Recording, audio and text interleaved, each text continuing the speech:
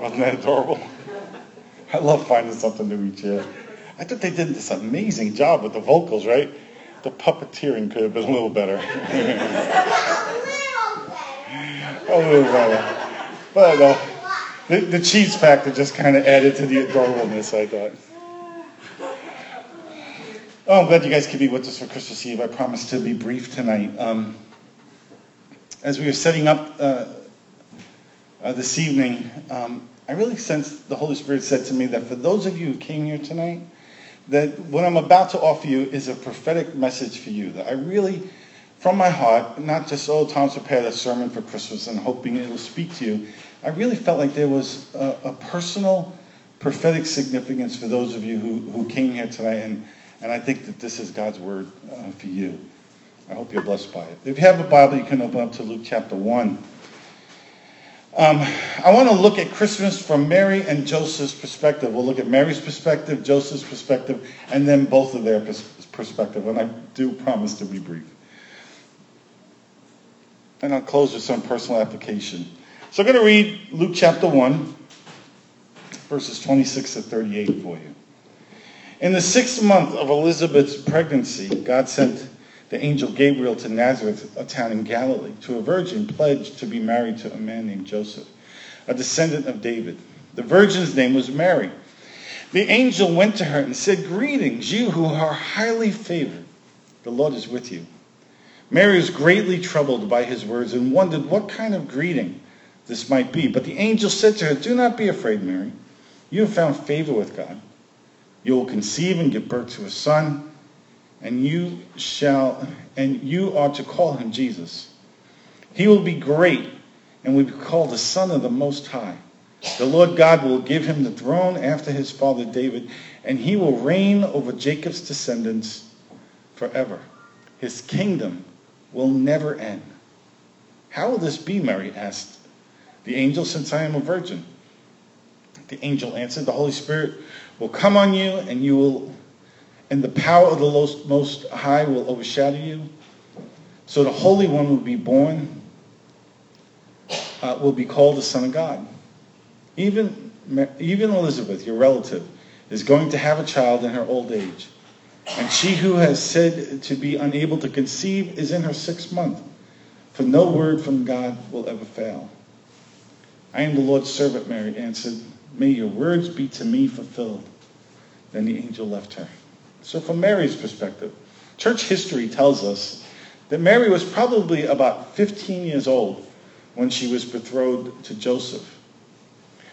Mary's life had an expected order to it. There was absolutely a path, a roadway that she was supposed to be on and was supposed to follow.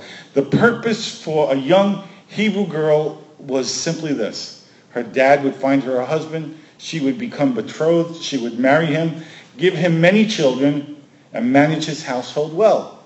Mary's betrothal to Joseph set her life on a very planned and an extremely expected pace. Then God moved. Then God showed up, messed up all of Mary's plans. The archangel sent by God, Gabriel, shows up, speaks to Mary. And as often is the case when angels show up, Mary was afraid. The angelic visitation frightened her. It said in verses 29 and 30, Mary was greatly troubled at his words. I think when they interpret greatly troubled, I think they kind of sanitize it a little bit. She's probably freaking out. She's probably terrified. How would you feel if an angel showed up and appeared and started speaking to you? Right? It might disturb your day. And wondered what kind of greeting this might be. But the angel said to her, "Do not be afraid." Why would he say, "Do not be afraid"? She was afraid. "You have found favor with God." Isn't it interesting that the favor of God gets introduced into her life, and the expression is, it's unexpected and it's initially terrifying.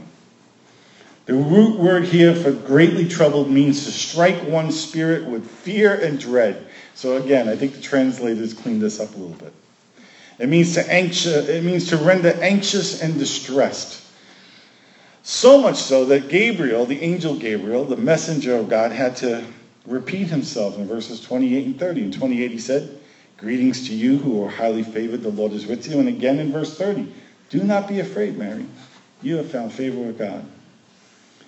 This visitation from God messed up her world. It messed her up emotionally. She was afraid. And as we will know, it messed up her plans. Gabriel announces that Mary will bear not just a son, but the Messiah. Mary asks, how will this be? And Gabriel explains to her. He says, how will this be, Mary asked the angel, since I'm a virgin? The angel answered, the Holy Spirit will come on you, and the power of the Most High will overshadow you, so that the Holy One to be born will be called the Son of God. And then goes on to explain about Elizabeth. Notice that Mary didn't ask for this. It was a part of her prayer. No one laid hands on her. No one came and prophesied to her ahead of time, hey, you're going to have an angelic visitation. Something really awesome is going to happen. You're going to have an experience with the Spirit of God. She didn't ask for this. She's living her life. She's doing the things that are expected of a 15-year-old Hebrew girl. And then God shows up. Mary's response reveals why she's chosen by God. She's both humble and she's willing. Even though this announcement would cost her greatly, it would cost her her reputation, and it would cost her socially. This is going to be a very socially unacceptable thing for a 15-year-old Hebrew girl to go through. Mary chose the anointing of God over respectability. And I think for many of us who want to live a spirit-filled life, somewhere on our journey, we're going to be faced with a similar choice. Will I choose God and what He's doing in me, or would I prefer to look good to my neighbors, to the people who go to church with me, to my family members and my friends? At some point, we have to make that choice. Mary made her choice right then. She was going to choose God. She chose the anointing over respectability. That's Mary's perspective. How about Joseph? Matthew chapter 1, verses 18 to 25 tells us Joseph's story.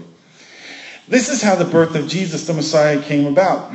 His mother Mary was pledged to be married to Joseph, but before they came together, she was found to be pregnant through the Holy Spirit. Now that would have been an interesting conversation, wouldn't it? Because Joseph, her husband, was faithful to the law, yet did not want to expose her to public disgrace, he had in mind to divorce her privately. But after he had considered this, an angel of the Lord appeared to him in a dream and said, Joseph, son of David, do not be afraid to take Mary home as your wife, because she is conceived in her. What is conceived in her is from the Holy Spirit. She will give birth to a son, and you are to give him the name Jesus, because he will save his people from their sins. All this took place to fulfill what the Lord had said through the prophet. The virgin will conceive and give birth to a son, and they will call him Emmanuel, which means God with us. When Joseph woke up, he did what the angel of the Lord had commanded and took Mary home as his wife. But he did not consummate their marriage until she gave birth to a son, and he gave him the name Jesus. So historically, we don't know Joseph's age. Customarily, he's older than Mary.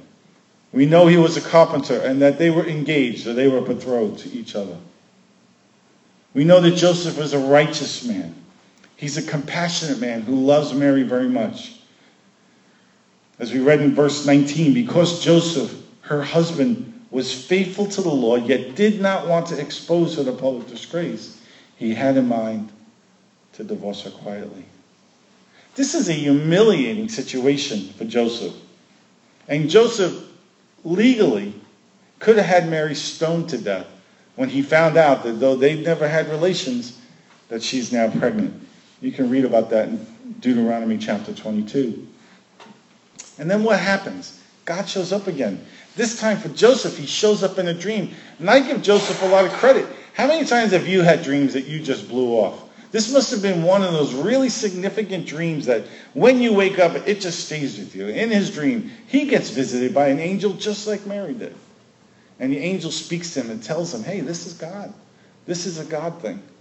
The Lord's in this. You don't have to be afraid to take Mary. And so this dream, it's not parabolic, it's not metaphoric. It's a literal, specific, directive message from God in this dream. And it confirms that the conception is divine. It backs up Mary's story. And it confirms that the child's name is to be Jesus. And I love Joseph's response. It reveals his character. Again, God didn't ask Joseph, and Joseph didn't ask for this. God told him. And like Mary, Joseph obeyed. Joseph also chose the anointing over respectability. Now let's look at it from both of their perspective. Luke chapter 2, verses 1 to 7. In those days, Caesar Augustus issued a decree that a census should be taken of the entire Roman world. This was the first census that took place while Quirinius was governor of Syria. And everyone went to their own town to register. So Joseph also went up from the town of Nazareth in Galilee to Judea, to Bethlehem, to the town of David, because he belonged to the house and line of David. He went there to register with Mary, who was pledged to be married to him and was expecting a child. While they were there, the time came for the baby to be born, and she gave birth to her firstborn son, wrapped him in clothes, and placed him in a manger because there was no guest room available for them. So God's plan for Mary and Joseph was not an easy one. I've taught in classes about prophetic stuff. The greater the clarity of revelation, the greater the cost. They've had a lot of clarity of revelation. An angel shows up and gives you a message from God. That's a great deal of clarity, right? Joseph gets a confirming visit in a dream from an angel. Tells the same message. A lot of clarity. Where there's the greater the clarity, the greater the cost. There's great clarity here for Mary and Joseph, and it's very costly for them. God chose the time of Mary's conception and of the delivery.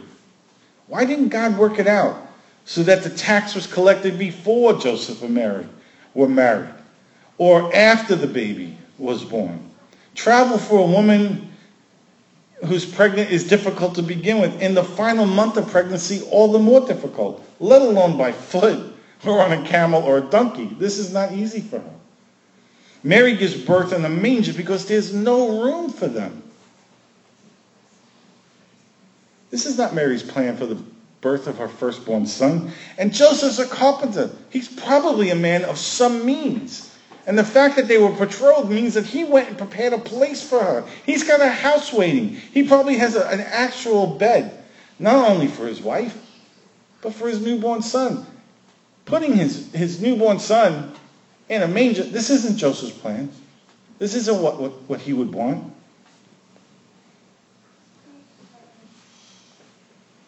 Yet this was the plan of God. This was God's plan. He chose the time. He chose the hour. So what's my application for you this Christmas Eve? My friends, listen to me. We have a way that seems right to us. We have plans and we have a path that we expect to be on and we think is going to take us to a certain destination. And then something happens. Sometimes it's what other people do. Sometimes we live with the consequences of our own choices. Sometimes we live with the consequences of other people's choices. Sometimes it's actually God. God actually shows up and he alters the course of our life. God's ways are not our ways. Isaiah the prophet promises us that his ways are higher than our ways. His ways are better than our ways. Whether we think they are or not. We may not agree with that. We may look at the circumstances of our life and say, hey, you told me this was your kid and I got to put him in a manger tonight. It stinks in here. This wasn't part of my plan.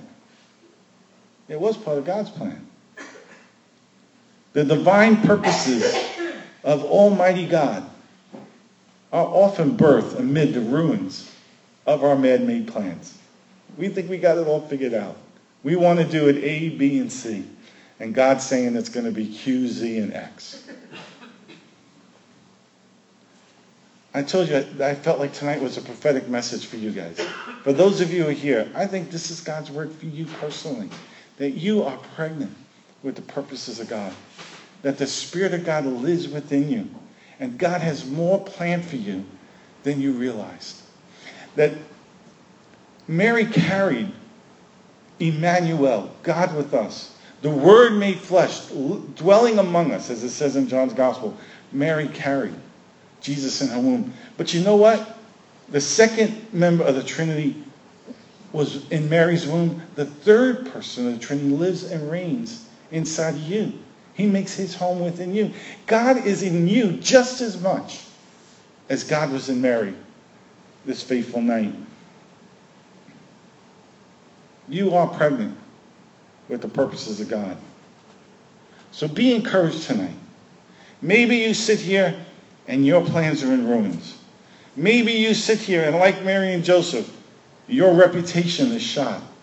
Maybe you sit here and just like there was no room for them, maybe in your sphere, maybe there's no room for you.